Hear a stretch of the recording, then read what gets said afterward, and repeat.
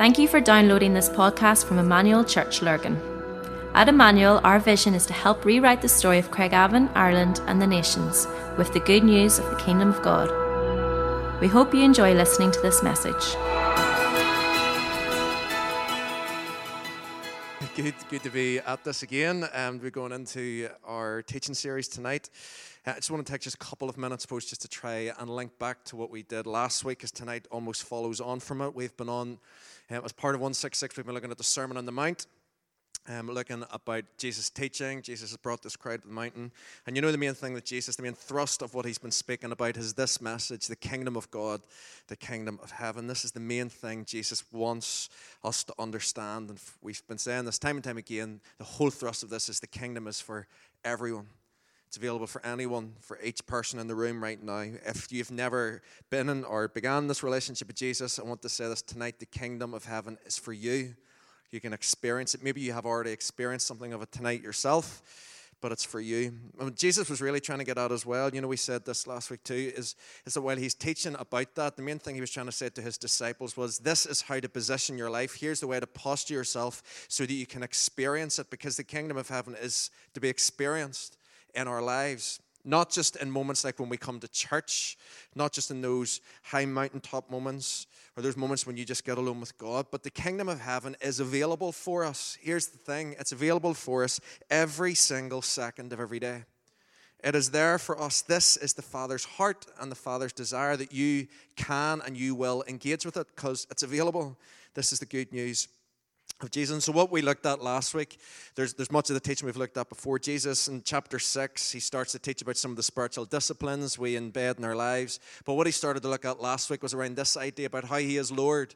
One of the things that means that we get to experience the kingdom of heaven and get to experience life in the fullness is by following the ways of Jesus and saying, Jesus, you're Lord, and because you're Lord, I'm going to follow your ways. In all of your ways, I'm going to go after you as Lord. But one of the things particularly he was teaching into was around this area of money and possessions, that awful thing that sometimes can trap many of us and can be an issue in many people's lives. Jesus was saying this for those people who would say that he is Lord and people who would say they want to follow his kingdom. He was saying, you cannot do this. You cannot be someone who stores up treasure. Again, we were saying that this isn't about having things, but this is what that means, the accumulation of things as a focus of joy. Jesus was saying that these things were temporal, things like money, these things that we give our yes to and we try to get joy and satisfaction, and these things are only temporary.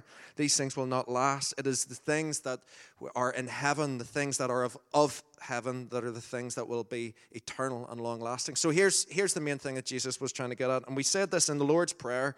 One of the phrases that Jesus uses time and time again, he uses it once in the prayer, but it's the thrust of what he's bringing into this message is this line, on earth as it is in heaven. On earth as it is in heaven. There is a kingdom of heaven that Jesus declared as on earth for us to experience right now, but we will experience the kingdom fully when we stand one day with Jesus in heaven in eternity that is to come. But here's what Jesus is saying, on earth as it is in heaven, all the things that we will experience and live into in the kingdom of heaven that is yet to come, these are the things that we should be living into to experience right now in the kingdom right now in our lives. So in the kingdom that is yet to come, this is a kingdom that we will live freely, we will live fully alive, because the focus of our hearts and the joy of our hearts will be Jesus. And so right here on earth, right now, this is the heart desire of God, that we would be a people. Imagine this in your life, that you could be a person that will live freely and fully. Imagine that, where you're just fully satisfied in every way. And the way that we live into that was when the joy of our hearts and the desire of our hearts, which we're going to press into a lot more tonight, is Jesus. This is what we go after. And so really, the word that we tried to look at last week when it came to this area of money, the word that really tried to sum up all that we were trying to say was this, simplify. Jesus is saying this to his disciples that he was teaching up that mountain, but he's saying this to you as his disciples sitting here right now in Lurgan on this night, listening to these words. This is what Jesus would say. If you want to start living more fully into all that the kingdom has for you, one of the things that you need to start doing and practicing in your life is to start building in this principle of living simply. Jesus was trying to get his disciples to get this. How can we live our lives where we go with less so that others can go with more? This is the whole thrust of the kingdom, that we are looking out for other people. So in the Lord's Prayer, Jesus teaches this line. He says, Lord, give us this day our daily bread. So part of the homework I gave you last week to do, the old school teacher in me, was this. I said, whether this is on your own or in families or as couples, to have this conversation and to be asking this question, what is it that I actually need to survive? When we pray that line, Lord, give us this day our daily bread, it's, God, would you give me today what I need? Because here's the truth, that everything else over and above that is up for grabs. Everything else over and above that is what God wants to use to be able to bless other people and to bring blessing to our own life as well. And so the children of Israel knew this. We looked at this last week. The children of Israel realized, they were taught with this, everything that they had already come from the Lord. And so it wasn't theirs to hold tightly onto, but it was God's. God had entrusted it to them so that they could bless other people in that way. And living simply, we just simply said this, it frees us. It frees us to see what is really important and frees us to focus more on the kingdom of God. So this is something for you to start to ask yourself, how can you live simply? What does that look like for you? Tonight, what we want to look at is the reality of this. Well, this is something that God would want us to do. Truthfully, many of us in the room probably don't do it. Probably when I started to say that last week, and even as I was writing the words and trying to think about the application of it to my own life, there's so many reasons and justifications to start to come into your head about why you cannot do it. I call it, for me, an excuse. I'm starting to make my excuses. I'm starting to give my reasoning to God, and I start to ask different questions. And so what we look at tonight, Jesus starts to press into this. This is where Jesus starts to go now and starts to look at what is it that starts to rise within us and about what he would speak into. So tonight we're in Matthew chapter 6 from verse 25 through to the end. It's going to be on the screens again, and we can follow along with us as we go through it. Jesus says this, therefore I tell you, do not be anxious about your life, what you will eat or what you will drink, nor about your body, what you will put on. Is not life more than food, and the body more than clothing? Look at the birds. Look at the birds of the air. They neither sow nor reap nor gather into barns, and yet your heavenly Father feeds them. Are you not more value than they? And which of you, by being anxious, can add a single hour to his span of life? And why are you anxious about clothing? Consider the lilies of the field, how they grow. They neither toil nor spin, yet I tell you, even Solomon in all his glory was not arrayed like one of these. But if God so clothes the grass of the field, which today is alive and tomorrow is thrown into the oven, will he not much more clothe you, who you have little faith? Therefore do not be anxious, saying, what shall we eat, or what shall we drink, or what shall we wear? For the Gentiles seek after these things, and your heavenly Father knows that you need them all.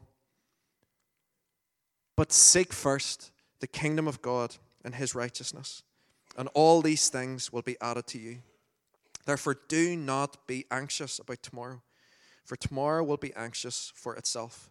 Sufficient for the day is its own trouble. Again, last week, as we started to talk about this, started to say, if you want to experience more of the kingdom and you want more of the kingdom to come alive in you and through you, then start to question how you can live more simply. Start to be asking questions like, what can you do without so other people can go with more? And for some people, what that starts to produce, and one of the barriers that stops us from living into this, is what Jesus starts to press into in these verses, is the reality that for many of us in the room, this starts to produce something that almost feels like anxiety or worry. We start to try and work out in our heads, how can I actually do that? And it's just like, because the first thing that comes in our head was, well, what about me? Well, that money's mine. Well, what about me? How am I going to look after myself if I give it all away? Or if I give it to such and such? What about my needs? What about my clothes? These are some of the things Jesus told me. What about the food that I need to eat and my family need to eat? And all these sorts of anxieties or worries or thoughts start to come into our head. When it comes to materials and possessions, Jesus is referencing that these can be things that cause anxiety. But here's the thing Jesus is really clear on. In fact, 3 times he says this. He says, do not, like you cannot be anxious about these things. Don't worry. Don't be worrying about these things. Jesus is saying, if you are part of the kingdom and you're trying to live as part of the kingdom, trying to experience the kingdom, then don't worry about these things. It almost seems like a throwaway statement. It's one of those ones that when you read it, you're just like, yeah, Jesus, that's easier said than done. One of those ones that as you read it. But Jesus here, what he's trying to teach is not how to live careless with money, but he's trying to teach us how to live carefree when it comes to these things. This, what I'm about to go on to talk about and about to say, it's not a scientific or medical approach to dealing with anxiety. And the first thing I want to say tonight is that if you're in the room and you're struggling badly with anxiety, it's almost like it's one of your daily dispositions, is that you just live in the state of angst. There's fear and there's worry that just constantly, and lots of decisions and things as you think ahead, is just part of your being. One of the things I would really love to encourage you to do tonight is to speak to someone about it. We've a prayer ministry team at the back. If I would love you to not leave tonight without speaking to some of us. I'm here at the end as well to be able to speak to. But this is the reason why God has made us to be part of and created us to be in relationship with people, so we can help one another, that we can offload some of our concerns. And do you know what as well? There's some people who are trained in this area to be able to journey this with you. It's why as part of our church we have a counselling service. And I would just love tonight, I would love that tonight could be a moment of walk away from some of these things, a beginning of a journey away from some of these feelings that has caught many of you and trapped many of you for many years perhaps, that this could be a night where you make a decision to say, I am starting to journey away from this. I want to journey away from this and journey more fully into all that God has for me and His kingdom has for me, because you realize that this is one of the things that can stop you from living more fully into all that God has. And wouldn't you want to experience all that God has for you in your life? All of us would. And so I'd love to encourage you at our connections point down at the back. We have little colour cards about all our different ministries, but there's one there that's for counselling. And I'd love to encourage you, if that is something you would love to begin to journey into, just to get one of the cards at the end. What I believe Jesus is teaching here is we're going to look about, it is a little bit about journeying away from anxiety, but I believe what Jesus is saying here is that He's teaching us how to avoid it even in the first place. How to avoid having these anxious thoughts. The word for worry, which is used here 6 times, is this Greek word. I'm not even going to try to pronounce it. There it is. And this is what it means. It means internal disturbance at the emotional and psychological level that disrupts life. This is what anxiety starts to do. It starts to disrupt your life. It's almost like what you would normally be thinking, your normal thought process, it starts to disrupt it. It's almost like a car crash that's coming in. It just starts to bring so many different fears and worries that come along with this. Someone else has described it as this, an anxious endeavor to secure one's needs. And in this passage, the word, this Greek word that's on the screen, it's also connected to fear. Jesus connects it to fear, and He also connects it in verse 30. He talks about when there's this idea, He says, oh, you have little faith as well. One of the biblical examples of a story of this, so the story of Mary and Martha as Jesus goes to visit them. And Mary, all she wants to do is she just wants to be with Jesus. She wants to be in His presence. She wants to go and sit at His feet. And Martha, she's getting all worked up. She's just like, what on earth are you doing? We need to go and make food for Him. And she's starting to get really disturbed in her being. And this Greek word, it's used in that passage, it's used in that reference. But there's another Greek word that's used alongside it, and I can't pronounce it either. But here's it on the screen. And what it also means is this: agitation, disorder, disturbance. This is what anxiety and worry brings to us. It almost is like it starts to raise this agitation. Again, last week when I'm saying about what can you live without, perhaps that very question starts to just raise a sense of agitation within you. There's almost like there's a disturbance because you wouldn't normally be thinking that way, because you're so set and secure maybe with your possessions and your material things. And yet what this whole thing, all it starts to do and generate in your life, anxiety and worry, is that ultimately what it produces is a lack of peace. The devil, more than anything, does not want you to experience peace. This is one of the things that Jesus gives. He says this in John 14, peace I give unto you, not as the world gives, give I unto you. This is what Jesus gives. It's what the kingdom brings. If you are living a life that is following the kingdom of God, this is what it gives. It's what it produces, is peace, and the enemy does not want you to live into that. This is what anxiety brings. One of the ancient rabbis called Hillel, he taught this. He says, the more property, the more care. This is one of the lines that he used. And it seems to be for many of us, if this is a pattern, the more and more some people accumulate, the more their minds are focused or become anxious on what will happen to that stuff that they've actually accumulated, all their wealth.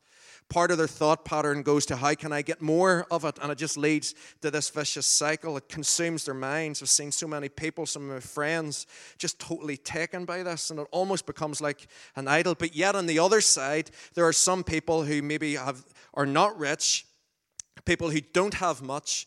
But the very reason why they have an anxiety or a worry that's built up in their life is because of the narrative that exists in our culture. And this is what our culture and society will tell you. They will say, if you want to be happy, if you want to have a sense of joy and satisfaction in life, then you need to get rich. You need to have possessions. You need to hold on to stuff and look after you because you're number one. This is the sort of stuff. And then what happens is when some people don't have those things, they think, oh, well, that's the thing that gives you happiness in life because that's what society tells us. And yet the kingdom that Jesus comes to declare and the kingdom that Jesus comes to minister and release into people's lives suddenly brings a joy and a happiness that is not of this world. Peace I give unto you, not as the world gives, give I unto you. Jesus brings something that is long-lasting. This is what has to be and is here for us tonight, even in this night where we're going to be praying for one another at the end. This is what God has. But this is why this can be caused. And this is the very cause, not even just to do with money and possessions, right? We're going to focus on that just in a little while. But even just the very cause of anxiety. Here's the whole root of it. And it's due to the focus of your mind. It's due to the focus of your thoughts. Generally, when it comes to issues with anxiety, much of it's caused by fear or worry about the future. It's fear or worry about the unknown, about what lies ahead. It's stuff that's out of people's control. Depression is where your mind is caught and trapped in things from the past and you can't move past it. Anxiety is the fear of the unknown and the future. From a counselling point of view, I'm not a counsellor, my wife is, and they would say this as they sit and they work with people who are caught in anxiety. What they're trying to get them to do is they're trying to get them not to disengage from their thoughts, but they're trying to get them to redirect their thoughts away from things that are in the future, things that are out of their control, things that are unknown, and they try to get them to position it right now in this now moment, because this is the thing that we sit in that is certain. In this present moment, you're certain of what you're experiencing right now. What lies ahead is so unknown. We don't know what tomorrow brings. And so this is the very thing that you get them to do in this moment. They get them to try to engage with their senses. And so Laura would say that sometimes they get people to sit and say 5 things they can see or 4 things they can hear, whatever it might be. They're trying to get them to engage with their minds in this now moment. And yet, this, in very essence, is what Jesus is doing in this passage. So as we come to this is the word that Jesus says at the very end of the passage that we looked at in Matthew 6. Therefore, do not be anxious about tomorrow. Don't be anxious or thinking about what is yet to come. For tomorrow will be anxious for itself. Sufficient for the day is its own trouble. Jesus is saying, don't focus on what is unknown, focus on the now. And in this now moment, what Jesus gets him to do is, Jesus almost like what Laura said they would do sometimes in the council, and Jesus gets him to engage in the things that they can actually see. So he gets the disciples as they're up the mountain, these people that are full of maybe worries and full of concerns, and he gets them to look, and he says, look, do you see the birds? Do you see the birds of the air? And the disciples, they're looking at this, they see the birds, they can probably hear them as well. And Jesus says, these birds, they don't sow, they don't reap, they don't gather into barns, but yet your Father feeds them. And he says, do you see those flowers over there, the lilies? He says, do you see how beautiful they look? He says, even Solomon, I think the disciples that see them, they can probably smell them as well. He says, even Solomon and all his wisdom, he wasn't dressed like this. He says, the grass, look at the very grass. He's getting them to engage. Their minds aren't focused on the future. He says, look at the very grass. He says, this is the life today. It's thrown into the oven tomorrow. He says, but your father clothed it. And Jesus says this. He said, well, again, we'll press into this a little bit more in a second. But Jesus says this, but you are even more important than this. You're even more important than the birds. You're even more important than the flowers that you see. Jesus is speaking to someone who practiced this simple living. He was an itinerant minister of the kingdom of God. He went from place to place. You know, I said this last week. He lived simply. He had food that he farmed, he fished, or was given to him. But Jesus, as he calls the disciples to look at what God has provided, what he is doing, he's leading them to practice one of the most significant tools that we can use, one of the most significant weapons when it comes to this area of anxiety or worry in our lives, if you're caught in it tonight, and even when it comes to this area of money or your possessions, because that's ultimately where we're going to round this up again, because this is where Jesus is teaching into. If you are having anxiety, here's the two, because remember this, our warfare is not against flesh and blood, but it's against principalities and powers. The enemy wants to steal from your life. He wants to steal your peace. He wants to destroy the peace of God in your life. He wants to destroy what God is doing in your life. The enemy wants to just ravage you with anxiety. The enemy wants to ravage you with fear. He wants that to be in your life because he knows that it's something that can be a blockage for you. And here's one of the tools that we can come back against that with, and it is this: thankfulness. Thankfulness. How good are you at being a thankful person? How often do you give thanks for what you have?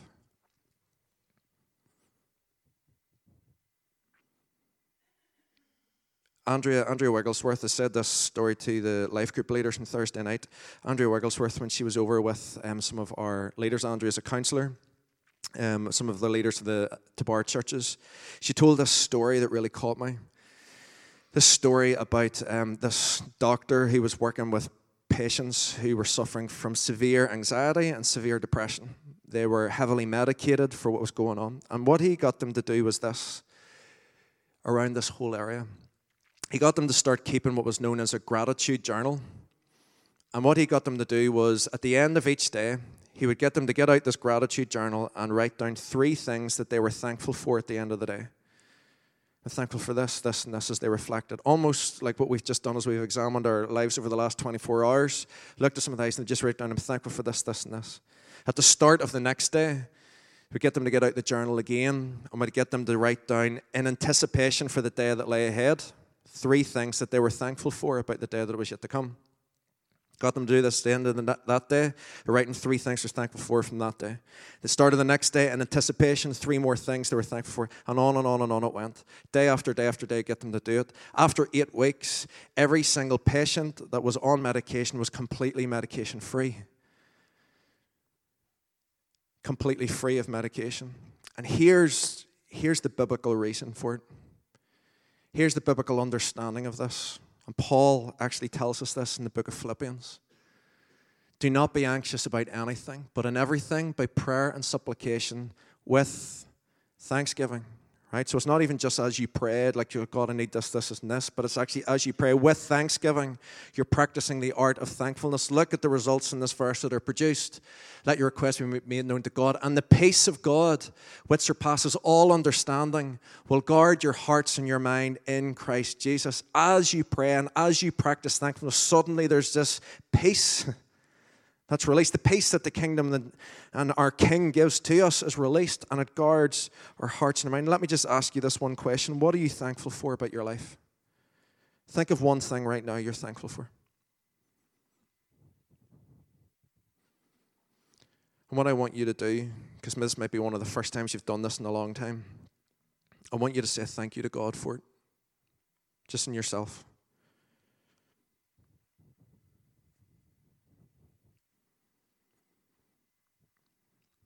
I want you to think about some things that you own. So we had this conversation last week. I think I asked, what's your most favorite possession? But some things that you own, because this is the understanding. The earth is the Lord's and everything in it.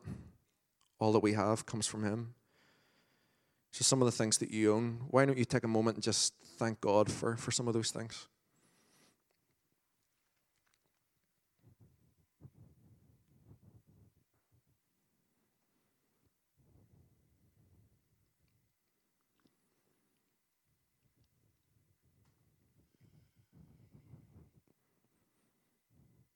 This is something I feel that, self-included, we need to continue to practice more and more and more.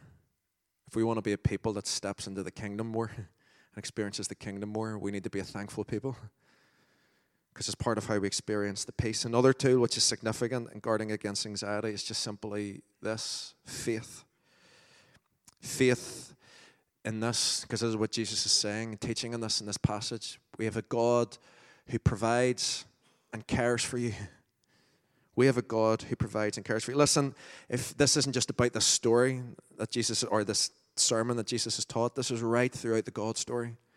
Right from the beginning of time. We see it even in creation, how he provides for everything and has it set in place. But even as sin comes into the world and distorts everything, we see it in the God story. We see it in Exodus 16 as he provides the children of Israel with manna, this food that comes from heaven. As they're out in the desert, as Moses strikes the rock, there's water that's gushing out of a rock. With Elisha and 2 kings, quails that sustain him. Even in the feeding miracles where there's 5,000 people, 4,000 people as well, sitting eating fed. What does Jesus do? This is the thing that caught me today, even as I was thinking about it. Someone brings 5 loaves and 2 fish. What's the first thing that Jesus does? He gives thanks for it. He practices. He's not angsty. He's not saying, oh, what do I do with that? He's thankful. Oh, wow. 5 loaves and 2 fish. He's thankful. He gives thanks. There's an opportunity for the kingdom in this moment. And here's the thing, because Jesus has faith that he is a father who provides. He's a father who cares. And so into this, even in these things, that these are things that teach us God is a God who provides and cares. 1 Peter 5 says this, cast all your anxieties on him because he cares for you. Jesus talks about the birds and the flowers and says, you're even more important than these. God will provide for you. You're so important to God. God desires to provide all of your needs. And here's the thing, faith is something that needs nurtured and grown. And the way that I would just simply say for you to do that is this. You need to practice starting to speak out truth over your life. Fears and worries will come in. The enemy will come in with different thoughts. People will say different things that are contrary to what God would say. You need to be a person that speaks out truth. So when it seems impossible, you're a person that says, no, it's possible with God. When you're worried about where your money's going to come from or different things are going to come from, you're believing and giving thanks to God because he's such a good God. You see this actually in the Psalms. When you see the pattern of how David wrote his prayers in the Psalms, it would be like, God, he would give thanks, God, you're so good, and give thanks for the faithfulness of God and how loving a God he is. And then he would be like, but God, there's all this junk that's going on, and like, I'm just not sure what it's about, and blah, blah, blah, blah, blah. But then he would remind himself, but God, you're so good. God, you're so faithful. God, you're so loving. And he just reminds himself of this. He's declaring and speaking out truth into the very being. And this is something that I feel needs cultivated. But what about, and this is where some people start to debate even what I've just said, God is a God who provides. Because some people, what they'll ask, and might hear some of your friends ask this, or even if you're a non-believer in the room tonight, or a believer, you might be asking this question. What about the poor? What about the countries in the world where they're just ravaged with severe poverty? Is God really a God who provides and cares for their needs? You ever hear people asking questions like that?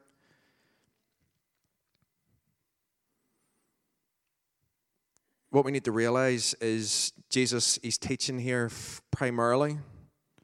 He's teaching primarily to a group of disciples, so people who have a call of God to go and do a certain thing. First thing I want to say is this, because I feel, even as I was writing this, there's some people in the room that God has called you to do something, and it's particularly around the area of provision and finances that it's holding you back. God is calling you to do something, and it's around the area of provision. I want to speak prophetically to you. God will provide all your needs. Step out in faith to do it. It's natural that you will ask questions. This is where you need to practice faith and speak out truth. If God has spoken, he will provide. Right? He will provide for you. Back to the question about the poor, because I don't want to sidestep that one and sweep it under the rug and pretend it's nothing happening. What I believe Jesus is saying, Jesus is envisioning the world as it should be rather than the world as it is. This, for me, is one of those moments of an on earth as it is in heaven mentality. This is why right through the God story. Now, listen, the Bible is really clear. The poor you will always have. Jesus said this. But the whole God story tells us this was the mindset that God was telling his people, you're responsible for looking after the poor.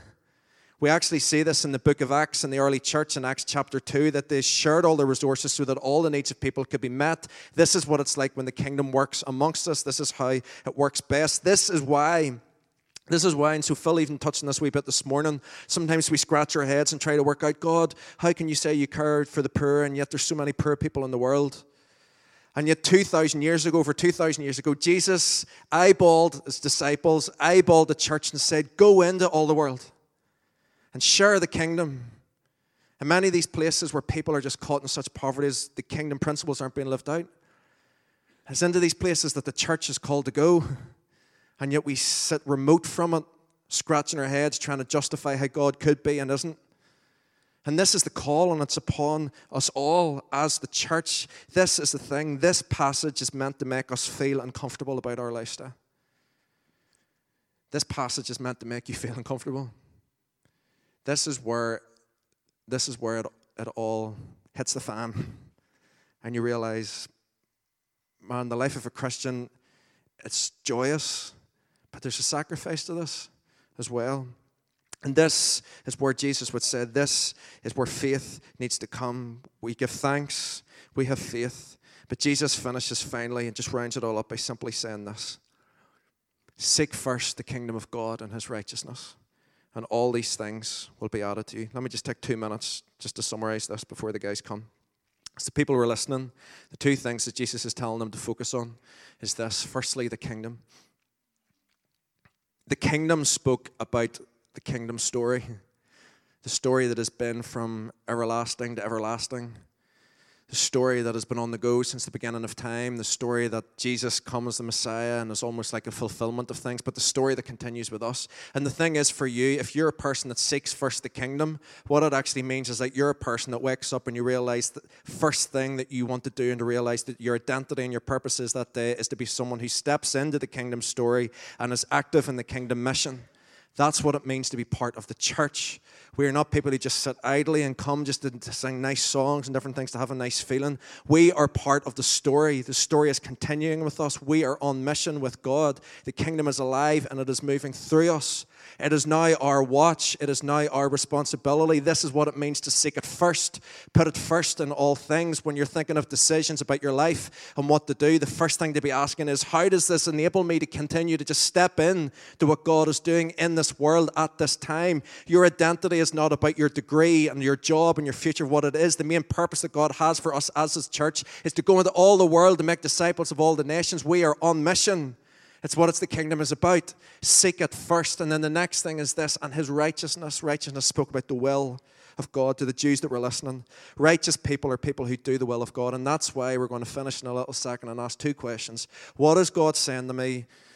And what am I going to do about it? Because that's how you practice righteousness. Hearing what God is saying and stepping into it to do it. This is our focus. This was the focus of Mary and the Mary and Martha story. She didn't give herself to the busyness, concerns, or the things that Martha was. She was fully in peace. She was fully focused in Jesus. And you almost feel tonight that this is what God wants to do. If you're in a place almost like a Martha, where it's more about your angst and your busyness, I feel that God wants to change you from an anxious Martha to a peaceful Mary. And it can happen as we let it go and we cast our cares upon Jesus. This isn't pie in the sky stuff. This is the reality of the kingdom amongst us. This is for each and every one of us to be able to step into. And tonight, God wants to do a work in our lives. Because this is the one thing in Psalm 27. One thing I ask of the Lord, that will I seek after. That I may dwell in the house of the Lord all the days of my life. To gaze upon the beauty of the Lord and to inquire on his temple. The one thing. Dallas Willard in his book Renovation of the Heart talks about this, saying that if this is going to become part of our lives, there has to be a deep spiritual formation that happens in us. And so he puts it under these three letters, VIM, V-I-M. But this is what it is. He says, you've got to have a vision. The vision for your life is this. You're part of the kingdom. If you're a Christian, you're part of the kingdom. This is what your vision needs to be as you wake up. I step into this day. Who are the people that I'm going to share Jesus with? Who are the people that I'm going to act kindly to? Who are the people that I'm going to lay hands on and pray for today? Recognizing that we are part of a battle, and so we have an enemy that's fighting back against us, and we're aware of his schemes and his tactics. We have a vision. And even as we do this, we realize that then that vision means we have to have an intentionality to our lives. We are ready to step in, but through this, we recognize that there is a means by which we're going to do that. Things that we practical decisions that we'll do, and that's what we're about to get to. Final quote is this. Maybe the guys want to come back up. And with this is almost to feel like an invitation tonight as we finish, and as we sum it up. The kingdom life, right? The kingdom life, it's a lovely thing to read about. It's a lovely thing to see all that it could possibly be. But here's the thing. If you if you want to engage with the kingdom of heaven, it is one of the most radical things you can ever do with your life. Some people think that the Christian life is so boring and it's so dull, and it couldn't be any further from the truth. This is one of the most radical things you can ever do. Listen to this quote by Scott McKnight. I love it. These are words for radicals, about a radical lifestyle of trusting God for the ordinaries of life while devoting oneself unreservedly toward the kingdom mission. Let me say that again. The passage we've just read tonight and last week, stuff that we're asking you to really pray into and to ask God to really intentionally step into. These are words for radicals. Do you want to be radical for Jesus? About a radical lifestyle of trusting God for the ordinaries of life while devoting oneself unreservedly toward the kingdom mission.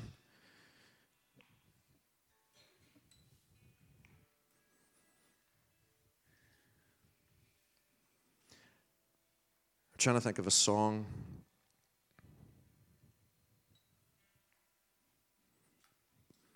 DC Talk, there was a band back when I was growing up back in the 90s, something like that. And they had this song called Jesus Freak. I remember it. And it's just this lyric, as I was starting to read this lyric started coming into my head as I'm trying to think it through here.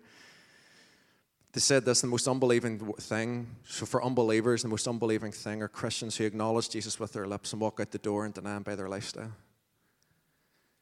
The most radical thing we can do is we acknowledge Jesus with our lips, but we walk out the door and we recognize him, we live him out by our lifestyle. We are a generous people. We are people that want to live simply for God. We are people that recognize that all that we have is not just for us, it's for the giving away, for the advancement of the kingdom, to see the kingdom come on earth as it is in heaven, to see it step into people's lives. That is what it means to live radically, and how can you do it more? And so I'm not going to tell you the answer to this, because this is what the Holy Spirit speaks to you about. So for 1 minute, if you have a journal or anything with you, take it out and write an answer to this question. What is the one thing that God is saying to you through this all? I'll even give you permission, and I hate saying this, get your phone out and write in your notes section if you want to. Do not go on Facebook. But write in this, what is the one thing that God is saying to you through this? Let's just take a moment. Holy Spirit, speak to us. Challenge me. Challenge us right now.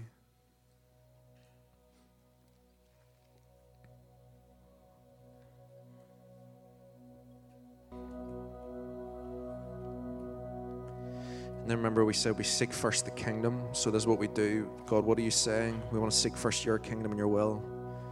But we want to seek first his righteousness. We are those who live out the will of God. So ask the second question. What are you going to do about it? Practically step this out. What are the means that you're going to use to outwork this in your life? What does it practically mean for you with your bank balance? What does it practically mean for you about how much you feel you want to give away?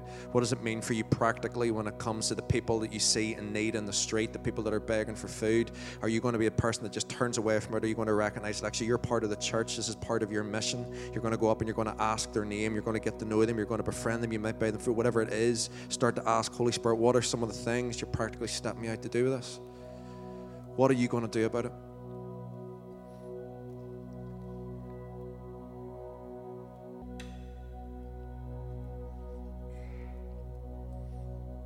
Thank you, Father.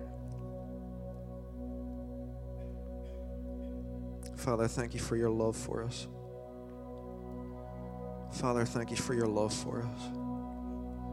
Thank you that you loved us so, so deeply.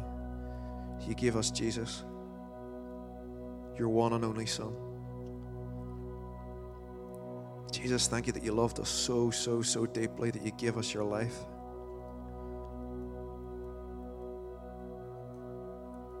Holy Spirit, thank you that you love us so, so deeply that your great desire is to give us the kingdom.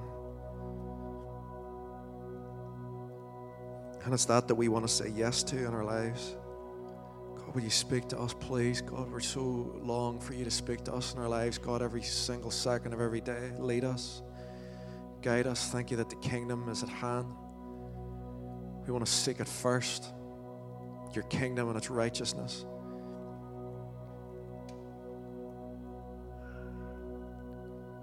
And so, God, we just pray, God, that what you're speaking right now, what you're challenging, God, we don't want this just to be a word that's spoken for a moment. Holy Spirit, start to just generate and outwork this as a natural rhythm and a natural flow of who we are. May we be a giving people, generous people. Jesus, we love you. I would love us, this song, the guys are going to sing for us. You might have heard it before, you might not. I love listening to this song at home. It's on my playlist. And so I asked Lee to sing it tonight just for us in worship. It was a song by a guy called Jason Upton. It's called Seek First. And I would love us tonight almost as an act of a declaration, just to stand and sing these words. You will get to know the tune as you go through it. But this is just, God, I will seek first your kingdom. I will seek first your kingdom. Tonight I would just love if you feel that this is a moment of almost commitment to this. This is something we want to hold each other to. And Sunday mornings we'll be chatting about this over the next while, practically about what it means and different things. But I just feel there's a moment of just standing, just to declare something in our lives. So why don't you stand with me? Just as we finish, Lee and the guys are going to lead this just for the next few minutes, and then Robbie will come and close us just as we finish. Sorry it's going on a little bit longer tonight. But God, this is all for you. Jesus, King Jesus, this is for you, for the sake of the glory of your name. Your will be done here on earth. As it is in heaven, so be here on earth, in our lives. For the sake of the glory of your name we pray. Amen. We hope you enjoyed listening to this podcast. For more information about our church and all that we do, please visit our website at emmanuel-church.co.uk.